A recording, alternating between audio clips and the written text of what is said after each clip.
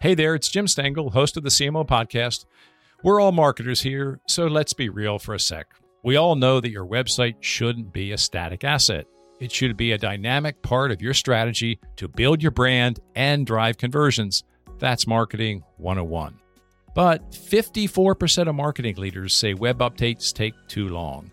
That's over half of you listening right now. And that's where Webflow comes in. Their visual-first platform allows you to build, launch, and optimize web pages fast. That means you can set ambitious marketing goals and your site can rise to that challenge. Learn why teams like Dropbox, IDEO, and Orangetheory all trust Webflow to achieve their most ambitious goals today at webflow.com. Vinoo, last time we were together, I asked you what's the first brand you remember making an impact on you as a child, and you said, actually, it's an interesting answer, it's Singapore Airlines because you flew around a lot. Yes.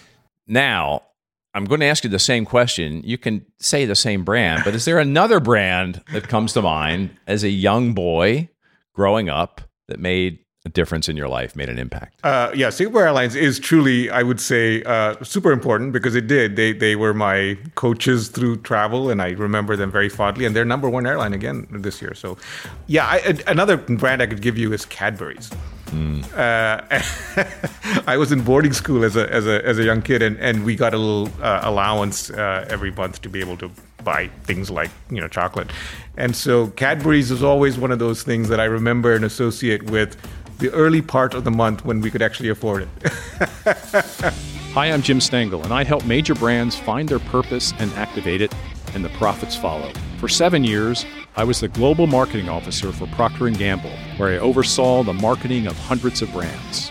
You may not know it, but the CMOs, the chief marketing officers of all of your favorite brands, are trying to connect you with your favorite products and services through purpose. And on this show, I delve into how they do it. My guest today on the CMO podcast is Vinoo Vijay, the EVP and Chief Marketing Officer for Truist, a top 10 U.S. commercial bank, serving 15 million customers across the U.S. in 2,100 plus branches with assets worth a whopping $545 billion. Truist is a new name for two banks that became one. SunTrust Bank and BB&T announced a merger in late 2019, and in 2022, the combined entity fully became Truist. It's an unusual story, which we will get into. Vinoo was a guest on our show in 2020 when he was the CMO for H&R Block. This is Vinoo's third CMO gig. Before H&R Block, he was CMO at TD Bank. Vinoo was born in Indonesia, schooled in India and the U.S., and has worked most of his career in financial services. This episode was recorded in late August during the Next Gen CMO program at Deloitte University, an amazing training and development center outside Dallas. Each year for the last 8 years, Deloitte has invited high-potential marketing leaders from a variety of companies to gather for 3 days of inspiration, training, and reflection. And speaking of reflection, this is my conversation with a guy who once took a few years off to go to the beach and reflect. This is my conversation with Vinoo Vijay. Now, we recorded our last podcast on Zoom, and it was actually in the early days of the pandemic. So we were all getting used to that platform, that technology. But now we are in person, and it's so nice to be in person here at the Deloitte University Next Gen CMO Academy. And I know you've only been here about a day, but has there been any person you've met or presentation you've gone to or experience you've had or panel discussion that has been meaningful to you? It's all been fantastic. I mean, the reality is that what I found just in the last, 8 hours or so I've been here is I'm just surrounded by people that I would want to spend time with. They have experiences that are similar to mine. They've been in roles that are similar to mine, and they have so much insight and judgment to give and just converse in a way that's really a lot more authentic than maybe you get on an average day. And so I've really enjoyed it, and I don't want to embarrass anybody by starting to name names, but it's been fun, and they know who they are. The networking is so good. Yeah. And cheers to Deloitte for making time for it. Yeah. We're getting a lot of time to meet other people and share experiences, and Indeed. There's nothing better. Indeed. Now, you were in a different company from when we talked about 2 years ago, and you moved pretty soon after we did that podcast. You went from H&R Block to Truist. And when we talked, I thought, this is a guy that's kind of in his groove at H&R Block. You seem to be have a purpose, a great team, you're serving a wonderful need. So what compelled you to leave what seemed like a pretty good gig at H&R Block to this really interesting job you're in now, which we'll talk a lot more about? But what compelled you, going back 2 years? Yeah. Well, I don't know if there was a compulsion in that way that you're describing, but I do appreciate you saying that we were in our groove. And I think there's, that's ideally what we all find in every job quickly, is that we find a way to, create the meaning that we want to create in the role. And I definitely think that I got a chance to do that at Block. And certainly there was a lot of awesome things about it that I would never give up. But as well as I do that, CMOs have the worst level of continuity at the C-suite than anybody else. It's like half of what a CEO is. So I think I may have brought the average down a little bit, but not by much. Yeah, true. on that role. And so I think I don't want to, there's no point in sort of looking at what the history was, but what drew me to Truist is, I had one chance in my career to build a new brand from scratch, and that was the Ally Bank brand. And it was one of the great moments in my career and my life, is being able to explain a new reason for existence, both internally and externally. And I think what we have with Truist is a similar scenario, except scaled. Because all of a sudden you have two medium-sized banks, which now combine into one much larger sized bank that has a physical footprint, 20,000 branches, a whole lot of employees, all looking for the fresh meaning of what it means to be a Truist employee, what it means to be in the marketplace as Truist, and how to transform an industry that frankly could use some transformation. So there was just so many things about it that I thought it's really what I was built for that drew me to the job. We're going to get into that in a big way, but I want to reflect on one other thing about our podcast 2 years ago. You said at that time, and I love that, I remembered it to this day, that a key driver of customer delight and satisfaction for customers of H&R Block was a genuine greeting. Yes. And I thought that was just a simple, powerful thought, and I've used it with others since we chatted 2 years ago about this. So I want to know, does that concept that was behind that also apply at Truist? 100%. I mean, so we actually did, and thank you for remembering that, because it's, when we run client experience, you start to imagine that the secret sauce is something incredibly complex that requires a whole bunch of technology, 5-year lead times, and a level of insight about the future of the client that is really transformational. And the truth is, it isn't any of those things. I mean, maybe that would be great, and perhaps the next Steve Jobs will be able to do that. But I'm not that person. Most people aren't. What we can do in our scenario is look at the practical reality of what really drives somebody's experience to be genuinely feel good about it. And it's true for what humans have. Like, when I greet you, when I speak with someone else, when I remember your name, when I engage with you, that makes you feel good. That makes me feel good. And that truism is true whether you're, sitting at a conference room or whether you're sitting in a bank. And so that was the truth at H&R Block, where if one of the real joys of the engagement that both the tax professional and the customer had was seeing each other after a year and saying hello and how are you and how was the year and how are your kids and what's changed, and that's an interesting sort of reflection moment. And in banking, 100%. We did this survey where we listed, here's 10 things that we think we can do that would be client-centric oriented, experiential oriented, and what we think the impact would be. And we asked our teammates, and then we asked 4 different sections of clients, ranging from pure retail all the way to commercial bankers and corporate bankers. And the 2 insights were, number 1, there's no difference. Whether you're a teammate or a corporate banker, your desires for experience are almost identical. And number 2, near the top, it wasn't the top, but near the top, was just greet me. Recognize who I am and greet me. And that truth is true whoever you are. Wow. What other things were near the top? Just curious. Yeah, the biggest one was be on my side. Yeah. Like a client wants to know, and a teammate wants to know that you're actually on their side. And that loaded up to number 1. Now, the challenge with that one is, how do you deliver that in a way that's authentic? And that's actually the work we're doing now, is to try and figure out how to deconstruct that question into very specific things we can do that signal you know what? We are on your side. In fact, we did one thing, this is in my past at Ally that I did that was grounded in that idea. It was a very simple concept. And the concept was, if you have money sitting in your checking account, it's probably not earning a lot of interest because checking accounts don't earn a lot of interest. And so what if we created a sleeping money alert? And the sleeping money alert essentially advises you of money sitting idle in your account that could be earning more. Now, that's good for us because if you move it into a CD or a savings account, you actually get money locked in longer. And it's good for the client because they're not wasting money on not getting the best interest they possibly could. So a win-win scenario that is, in fact, a reflection of client at the center, that we're on their side. We've all been there. You spend millions of dollars each year driving traffic to your company's website, and then the results come in and they're just not what you hoped. On top of that, 81% of marketing leaders say website ownership is a challenge. So, what do? Well, you switch to Webflow. Let me tell you why. Webflow's visual-first platform empowers your team to own your company's most valuable dynamic marketing asset, your website. From launching a new site to optimizing for SEO and conversions, Webflow gives you the tools you need to drive business growth fast. Unlock your website's full potential when you build, manage, and host with Webflow. Get started today at webflow.com.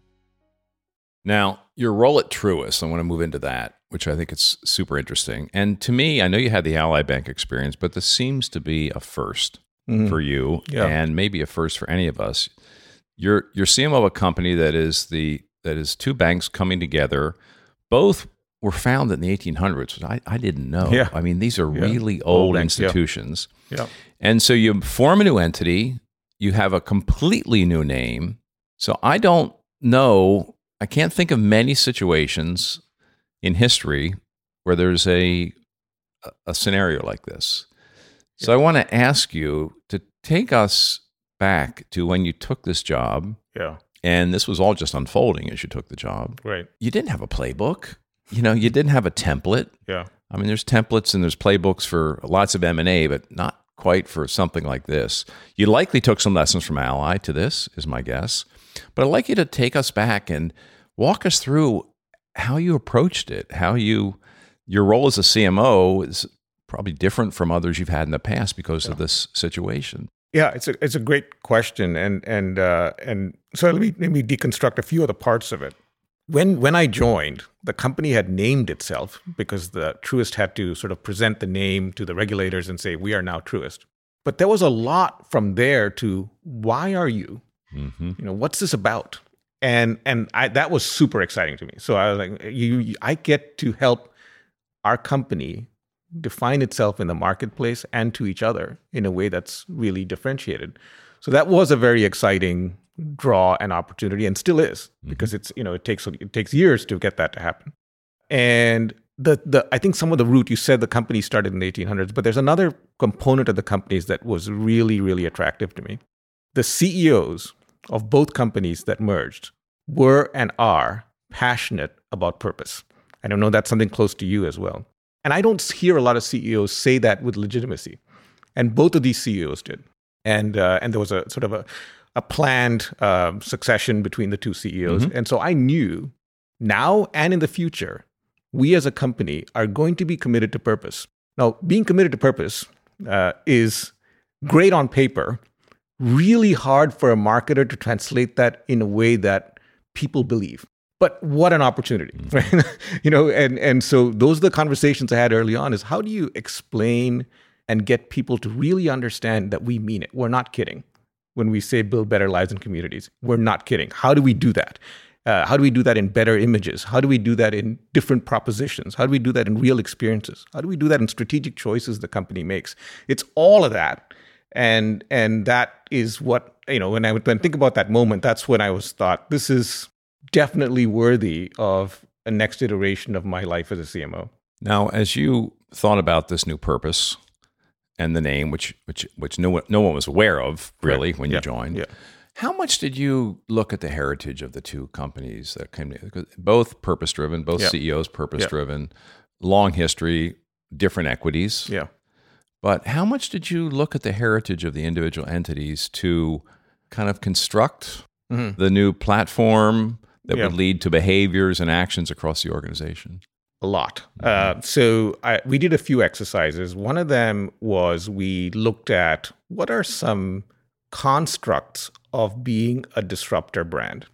And there are some standard constructs that you can sort of look at. Are you a missionary brand? Are you a new kind of digital oriented brand? What's a construct that sort of fits your space? And what are the ones available that sort of exist in the ecosystem that you can cheat from and look at? And so we started there, and we took a hard look at that and tried to sort of understand the choice set. Then we said, what is the real truth about our company? What is the honest to gosh truth about us as a company?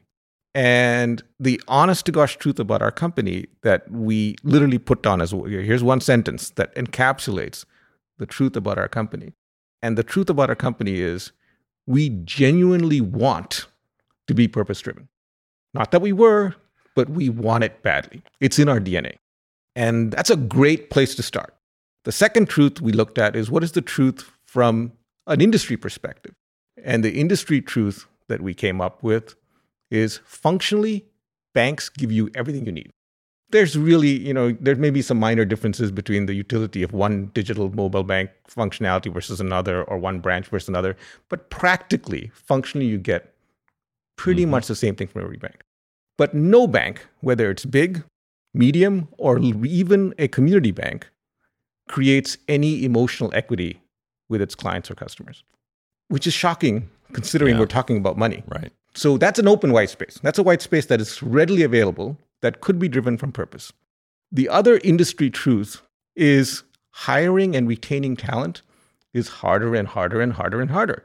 And in a business where we have a lot of client-facing talent, having a proposition for our teammates that made sense and reinforced their own values was incredibly important. So when we looked at all of that, we said, well, then we need to really lean into our purpose. And within our purpose, there were some minor differences between the two companies. One company would use language that's more mission-oriented.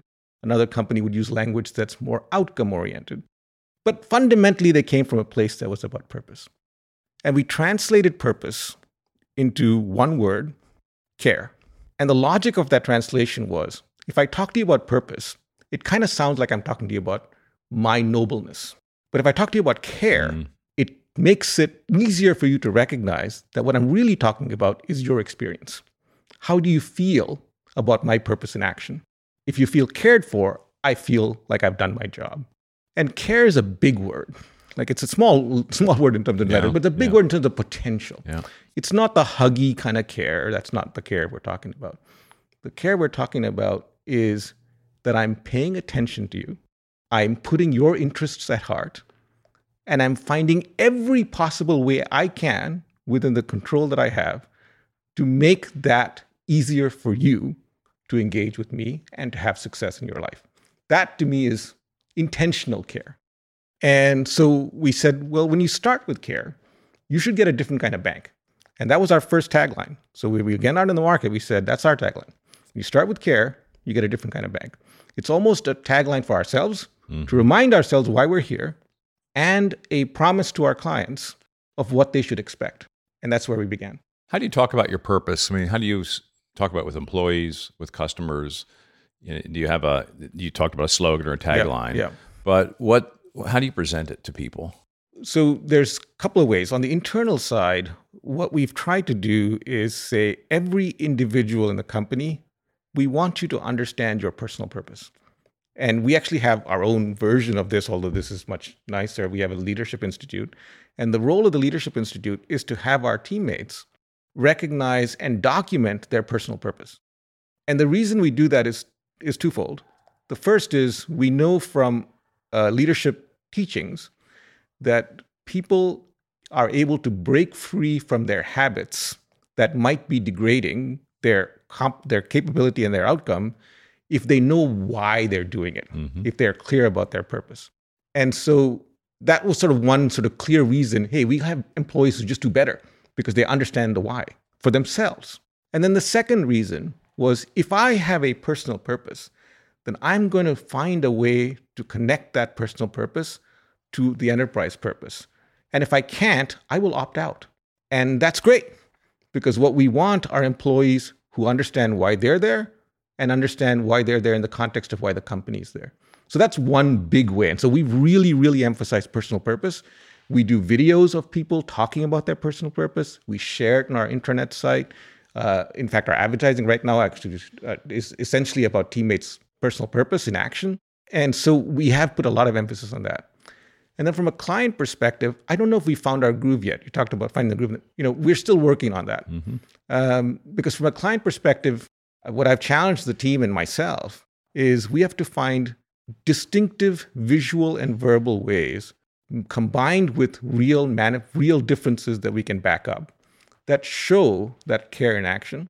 And that's where a lot of my work is now, is client experience strategy and brand strategy in the context of how do you visualize and talk about something that a lot of people will yawn at because they think they've heard it before. Mm-hmm. Now, is your goal that every employee goes through a personal purpose exercise? Yeah. That's ambitious. Yeah. You have a lot of employees. We do.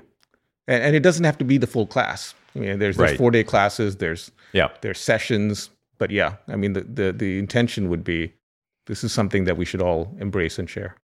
What would you say is the key to success for today's CMO? If you said data, you wouldn't be the only one. At Deloitte, however, we believe data is only half of the equation. The other half, story. Because data is the language of business, but story is the language of humans. And we believe the most successful CMOs know how to harness the power of both data and story. To learn more about Deloitte's CMO program and how we can help today's CMOs succeed, visit cmo.deloitte.com. So you've kind of landed on the purpose space. Employees are going through a personal purpose. You're starting to talk about it's not coming together quite yet with the client in all the ways that it needs to, and that's a complicated. But this whole area of purpose, activate it. Yeah. And coming to life in daily work, in behaviors, in what's rewarded. Yeah. That's a complicated task. And the best companies in the world who are purpose-driven struggle with it. Yeah. And so I'd like you to talk a little bit more about what you're learning as you're on that journey about activation, how it comes to life, and even how you think about how do you know you're making progress? Yeah. Measurement's a part of it too, but how do we measure this? Right. Without being overbearing. Yeah. Excellent questions and comments. Here's some observations I would have, and then I'll close with how we're thinking about measuring it and how we are measuring it in some ways already. The observations I would have is, yes, it is hard, and it only works if the CEO is totally behind it. I've been in a lot of meetings where if the CEO hadn't pushed the pedal down and said this is happening, it may not have happened. So yes, you need that. And without that, I think it's going to be super hard. I think you need to have a strong, clear voice. I think the marketer has to be a champion of purpose and have a strong, clear voice on that because it is something that needs repeating. Mm-hmm. You need to say it over and over again and get people to really understand the impact of it and the meaning of it. And so, we have tried to do that within our organization to really be champions of it. The other thing I would say is anecdotes help a lot. Like one of the anecdotes I've used within the company, which I think is absolutely true, and so that's why I think it resonates. Do you know a store called Chick-fil-A? Yeah, sure. So I said we need to be the Chick-fil-A of banking. It's good. It's a good metaphor. Yeah. And the logic is very straightforward. Mm-hmm. Chick-fil-A knows who they are. They're very purpose-driven. And their per-store sales is higher than McDonald's. They're not the biggest. They just perform better. Now, who wouldn't want to be that? and there's a power in that. Because the other thing that I think is really special that I think we're working towards is clients of Chick-fil-A are champions of Chick-fil-A. Mm-hmm. How many banks can say that? And I think it's a missed opportunity. And so I think the point is just simple anecdotes helps the company see themselves and pursue their purpose in ways that are, needed in order for it to sustain over years. About measurement, how do you know you're making progress? Yeah, so we have a couple of ways that we measure. The first way is actually a broad measure of all the ways that we're caring. And I'm not going to give the name of it because it's actually not fully released yet. But the idea of it is actually it's an internal measure. And what we're trying to do is make sure that everyone in the company, from the person in the operations center who is managing the mortgage file at some nth date in the process, understands the impact that they're having on the client's experience and through the client's experience on our purpose. And so one is a heavy, broad measure that allows us to link and tell stories about purpose and action. And that's actually just in the process of kicking off. And so that's an important one, I think, for us to have on the books. The second one is in terms of organic growth, because the reality is, if you think about helping inspire and build better lives with our clients and communities, what is the proof of that? Well, that they want to do business with you more.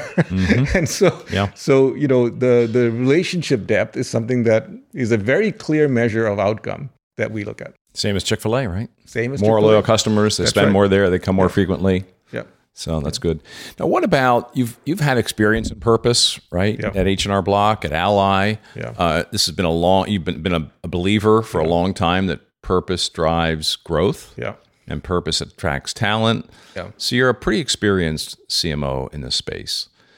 Tell us what you're learning new about the journey you're on with Truist. Any leadership lessons that have been new for you or reaffirmed as you've been on this journey over the last 2 years? Yeah, it's a super question. I would say the thing that I'm so fixated on right now is client experience as a manifestation of purpose. And I do think that's a gap that we've had, because when we've talked about purpose, at least in my past, we've tended to gravitate towards giving and engaging in the community.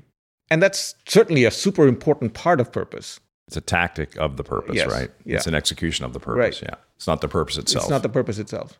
So if I want to have my clients have better lives, that takes more than giving in the community. That takes the client experiencing something different in banking that they're not getting otherwise. And so that really grounds in experience. And that experience is not functional. There's an added element of trust and emotion with that experience that signals to our clients, we've got your back. You don't have to worry about this because we actually have your back. That is where my mental energy is right now. And I do think that's an unlock that we haven't seen a lot. We've been very technical about it.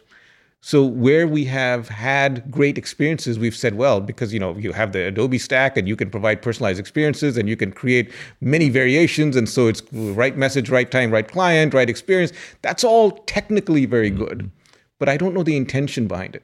And so if I don't know the intention behind it, you're still not catching me on the emotional level. I'm now deconstructing your deconstruction of me. I understand what you're doing with my data and I'm okay with it, but I don't love you for it. And I want people to understand my intention. And that's a harder bet. But that, I think, is an unlock that is coming. And brands have an incredible role to play in that. So now we're going, I think, if I think about the ecosystem of banking, I'll take a little bit of a sidebar here, but the banking industry, started with this whole thing about safety. So the visual image I have when I think about banks from the start or you would have, or our listeners would have, is the big, thick walls that behind which are your money. Yeah, That's the bank. The vault, yeah. The vault. Well, that evolved clearly, because actually there's very little money behind the vault, into the 60-foot towers with your name on the top. Scale. That was the name of the game. We give you scale. We're big and therefore expect a lot from us. Again, not unimportant, but not where we are. I think that evolved to digital ubiquity, which was partially associated with client experience. Digital ubiquity is everywhere. That can make phenomenal things happen in banking with your money. I mean, it is amazing today what you can do with your mobile phone. It truly is amazing. And we should celebrate it as an industry, and we are lucky as consumers to have that. That has happened. But I think we're in this different world now, and this different world we're in is the world of the why, which is I now recognize that my life is not going to be better just by digital ubiquity or experiential functional experience, but by how I feel about you, how you feel about her, how she feels about me. And our interconnectivity And the life we live in that interconnectivity is where our happiness really comes from. And so in that connected universe, the brand starts to matter much more. The why starts to matter. And so I think we're in that era in banking where you have to wonder, why does this bank exist? What is their intention? And yes, I see the digital experience or the overall end-to-end experience I get, and it's functionally phenomenal. But what can I believe about the experience I'm getting so that I buy in emotionally? That, I think, is where we are. That's a big one.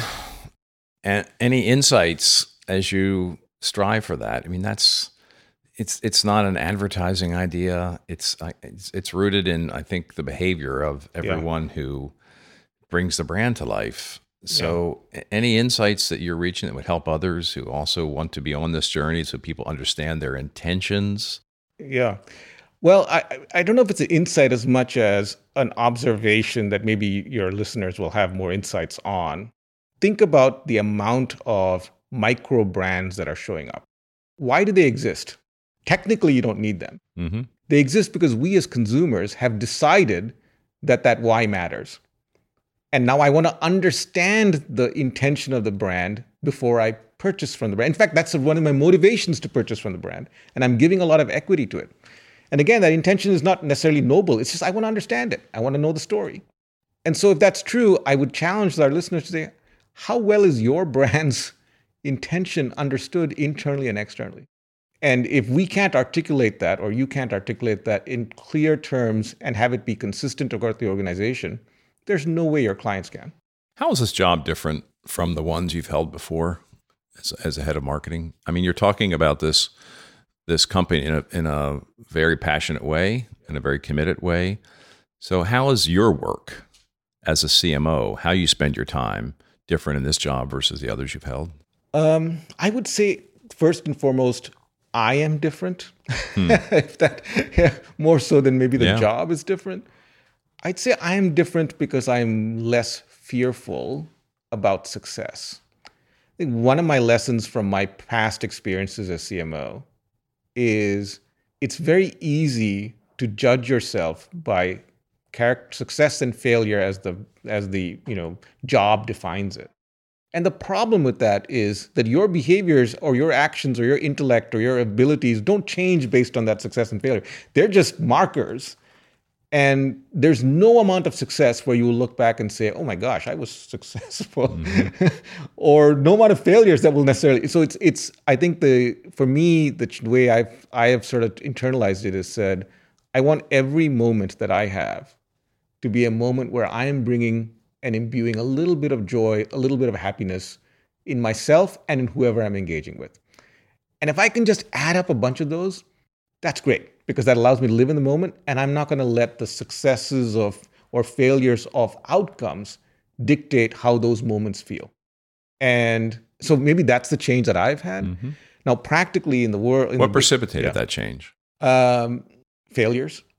And a recognition of how much could I have done differently, or what should I have done differently, and then recognizing that that's not actually what made that experience the experience I had. The experience I had was about the moments, the people, the engagements.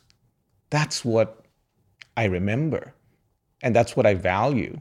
Mm-hmm. The rest of it is just noise. Yeah. I remember in our last discussion that you talked about walking away and taking some reflection time, kind of the classic, I went to the beach to think and reflect.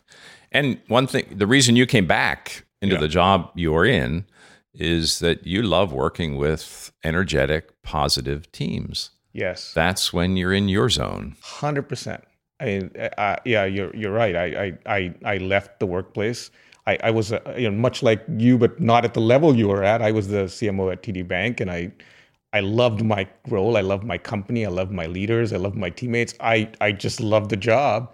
But there was something missing in it for me personally from a purpose perspective. And I decided to retire. I was in my mid to early 40s and spent several years at the beach, as you said. Lots of reflection. Lots of reflection. Lots of waves. Exactly.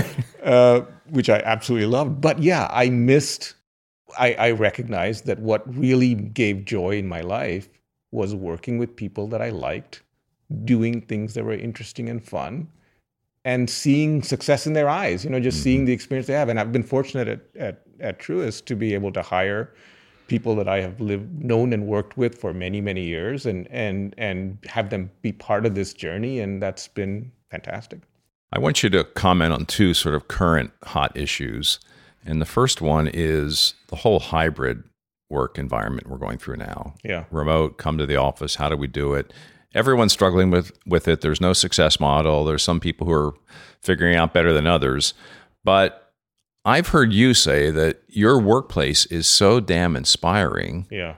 You go every day because you want to be there. Yeah. So I'd like you to shed some light on that for us. I mean, why is it so inspiring? Yeah. Why do you want to go every day? Why is this a very different work experience than you've had in the past?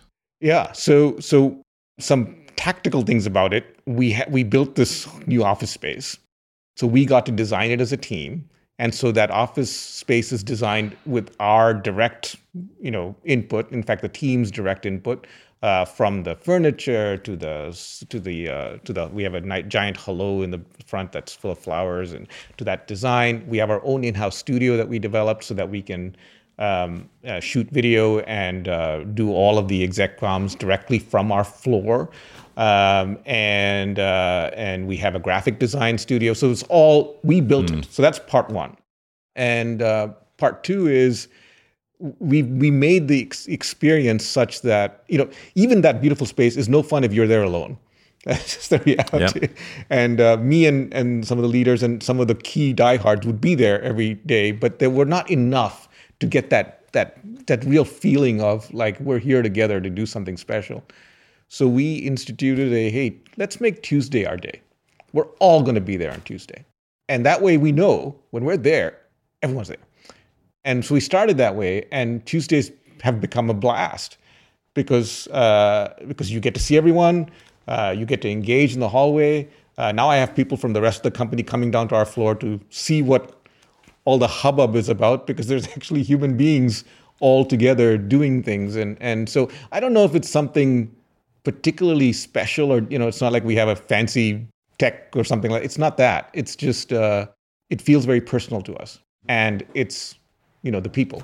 So you all come in together Tuesday, and I assume that day you're not looking at emails. No, you're together. You're doing meetings. You're coaching. You're having creative time. So tell us how you spend the Tuesday. Yeah. In fact, the office is designed in a way that nobody has a desk. It's all mostly conference rooms, and the conference rooms are designed with comfy furniture. It's designed for us to talk together, and that's how we spend our time. So Tuesday morning is the leaders get together first. So me and my leadership team, and we do essentially free flow. So we don't have an agenda. We just meet every Tuesday morning. And people just talk about what's on their mind. And we allow the conversation to go where the conversation goes.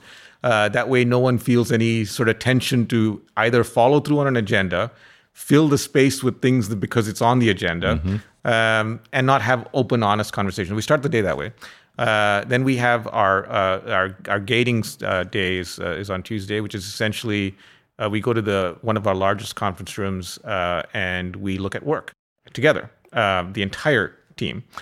And we comment on it, we talk about it. Not everybody does talk, obviously, because then nothing would get done. But I want everybody to hear it, because I want people to get a sense of what we are valuing and what we like and what we don't like, and to celebrate the people who are presenting and talking about the work. So we spend a couple of hours doing that. We have a little coffee shop and a little lunch shop that's just 2 stories down. So people do it down there. Sometimes they'll leave the building, but mostly people just stay in the building. So yeah, I mean, it's. I wish there was a secret sauce to it. There isn't. No, but you know what you're doing there, though, by bringing a large group to look at work, the kinds of things you're putting out into the market. Yeah. You are role modeling, and you're coaching through example, and that's what I think the risk of total remote is I learned so much as a young manager growing up in meetings, watching people more experienced than me, how they handled situations, new campaigns, new product introductions, a delay in a schedule for an important initiative, How was all that handled? Yeah. And I watched very intentionally, and we had lots of great formal training at P&G, but it was watching and the role modeling that happened around me that I think helped me evolve as a leader. And that's what you're doing Tuesday. Yeah, I think it's spot on, Jim. That's exactly how it was for me growing up in marketing as well. Is I looked at my leaders, my colleagues, and the more I could be sitting in the room and hearing, the better off. And so hopefully we're passing that on. Yeah. The other area I wanted to get your perspective on is, if you look at macro trends in our industry, certainly agile working and agile work processes is a big mega trend. And it's not stopping. Yeah. It's growing, and it's getting real scale in terms of that's the way we work. Yeah. And it's a real different way to work. Yeah. And I know you've had experience in it, and we were having a discussion a few weeks back about you really have to change how you lead. Right. And the questions you ask and how you behave as a leader. So I know a lot of our listeners are probably wrestling with this. Yeah. And I know several of the companies I know are wrestling with this. So talk a bit about that. And how you have evolved as a leader as you worked in an agile workflow. It's the hardest change for me personally, and I suspect for a lot of people. And it's because, as I think we tend to think as leaders that we have the best judgment. And so, my historical way of doing things was, you guys figure it out, show me the work, and I'll give you my judgment. The problem is, well, that's not how agile works.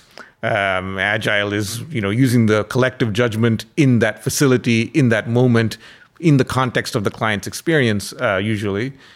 And so you as a leader have to let go of that quote unquote decision-making authority and say, you know what, the decision-making is no longer mine. It's this agile team's decision-making accountability. And our job, my job, becomes a lot more about allocating resources and inspiring teammates to bring their best work into those agile teams. And so it leans a lot more into leadership and a lot less into functional efficacy. So I find my life is very little about marketing and very much about human relationships. And I think that's what we all have to get accustomed to in an agile workflow. How did you make the adjustment? I think I was generally more biased anyway to human relationships, so that part was relatively okay. But giving up my authority on marketing was hard, for sure, and I probably still struggle with it. And so I have this effort that I have instituted called brand precision, which is I get real frustrated when I see something with the Truist logo that I just don't think is excellent. And I think we had this conversation when I last spoke with you. I'm really, really a stickler for precision in the way that the brand shows up in any moment. I don't care which moment, how small or big. And so that will bother me. Sometimes I'll see it and I'll be like, oh my gosh, it's just not good enough. And if I only had a process by which I could see all these things, I would have stopped it at some point. The problem with that mindset, and I have to keep reminding myself, is A, I'm not that smart. So, my judgment is not necessarily the right judgment. And B, I'm not everywhere. So, I will only be a block to progress if that's the way that we solve it. So my mental model that I've tried to shift to is, what do I value as my own successful contribution? And if I value my successful contribution as I'm the brand insight star, then we fail. But if I value my contribution as I'm going to help us make your powers more powerful within the company, that's something that is useful to the company and to my team. And so that's how I've tried to recast my own sense of contribution. Now we're going to flip into the creative brief. And because this is at the Deloitte University, at the Next Gen CMO Academy, and we were talking about leadership all week, I want to focus this on leadership. My first question, what do you feel is the most important leadership characteristic of a great, successful CMO? The ability to inspire teammates. And I simply think it's because we have jobs that are way too big for us to even contemplate doing ourselves. And my team is 300 plus. I suspect when you were CMO, it was like 1,000 plus. Yeah. How in the world are we supposed to imagine that our influence is any more than how we get our teammates to think and behave? It's huge, especially when you aspire to live a purpose. Yeah. Right. Yeah. What leader or leaders in your career have had an outsized impact on your development? Yeah. So you asked me this earlier, and I flubbed the question. So this time I You're not going to flub it. You've had time to think. We spoke in a panel for our listeners earlier today here at the Institute at the Academy, and we talked about lots of leadership topics. And that's one where you were a little bit stumped. Yeah, I was. So I'll give two examples to sort of think that I thought through. One leader that I really think set my pathway right, and I mentioned the name in the panel, is Jim Liskey. Mm-hmm. Jim was my first boss. He made me a manager. I was maybe 23 or 24 when I was at FedEx, and I still use Jimisms today. And you learn a lot about what makes a great leader from, I think your first leader has a big influence. And Jim was my first leader, and I was fortunate that he is a fantastic leader, and that helped a lot. The second example I'd give is there's a leader who was at B of A when I was there, who was a boss's boss's boss, so was much more senior than me. And we all thought this person was going to be CEO of Bank of America because he's amazing. He's an amazing leader. And a very soft-spoken, very generous, very authentic, brilliant. And for whatever reason, and in corporate life that happens, he didn't become the CEO. And he retired as a very senior executive, but not as the CEO. And as he moved into that phase of his career, he watched as other leaders who were much more junior to him developed and grew and became his peers and then became his boss. And that happened, which happens in career lives as you get to that point in your career. And what I admired so much about him even more, I always admired the guy, but what really took me over the edge with him is how he managed himself and his peers as that happened. And he was full of the same grace, full of the same personal dignity that I had seen as a young person growing up. And I knew that is somebody I want to emulate when I am at the point of my career where I'm not growing, I'm only growing others. And I want to be able to be as authentic and giving as he was. Those are great stories. And I want to reflect back at my days at P&G. We had a lot of data that showed people who did very well at P&G had a fabulous first boss. Yeah. So we put a lot of intention into new employees and who was the boss for a new employee. And it was a privilege to have a new employee to the company in your group, because it just said that we believe in you, we believe in your results, and we realize that our company's future is dependent on first bosses. Right. So it's a very powerful concept for everyone listening. I mean, it will do everything to propel a career, to set someone on the right track if the relationship with the boss is terrific. Yeah. So I want you to reflect on leaders who you think you made an impact on. You could think of one or two who you've had an outsized impact on, and why. Yeah, it's a little embarrassing to call myself out as an influencer of others. But I'm grateful that the first time I was a manager, I had a team of 5. This was at FedEx. And we have remained close since, 2 of whom have worked with me at B of A, and one of whom who works with me now at Truist. So a long-standing 30-year relationship. And I think that I'm grateful for those moments, because it just tells me that, I have been authentic and true, because if I hadn't, someone would have called me out in 30 years. Yeah. We talked today earlier about the power of influence outside your function. And as a leader, as a successful CMO, you really do need to have an impact outside your function. You have always believed in that. You've always lived that. And you've been very good at that. Could you offer a bit of advice or tips or an approach? To do your job well, you need to lead the function, but also to have an impact outside your function on the company at large.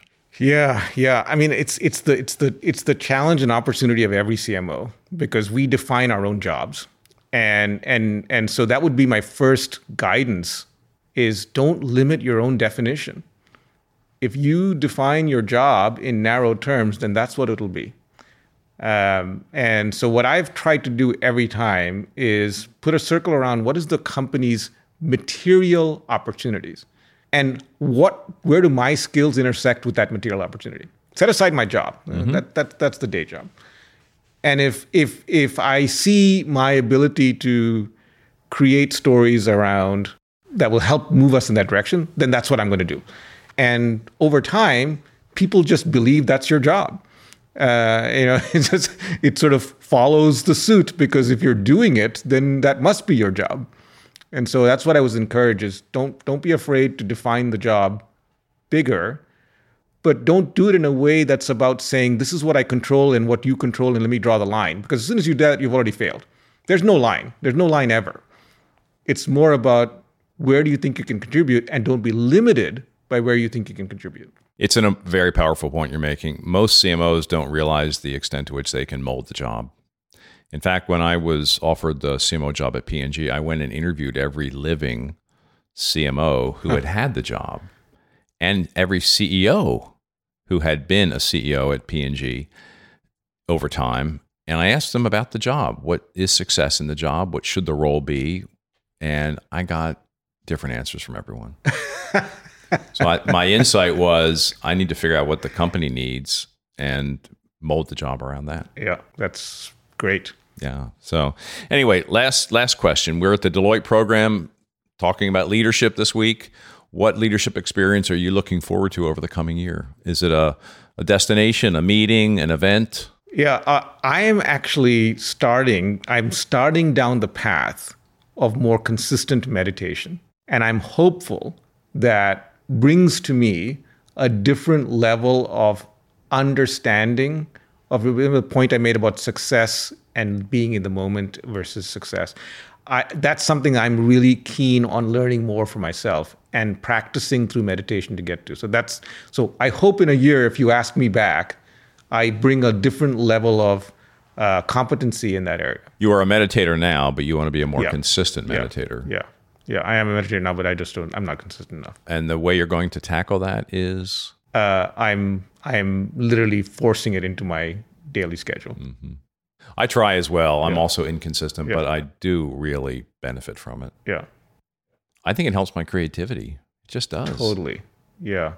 I mean, the essence of that. We'll see. I'll tell you a year from now how it go. Yeah. Vinoo, this was terrific. And congratulations on the last 2 years. I mean, we had a great discussion 2 years ago at H&R Block. This one, I think, is built on that. And in terms of leading an organization with purpose, I think you're up there among the best. So thank you for your inspiration. Thank you for your role modeling. This is a fabulous episode.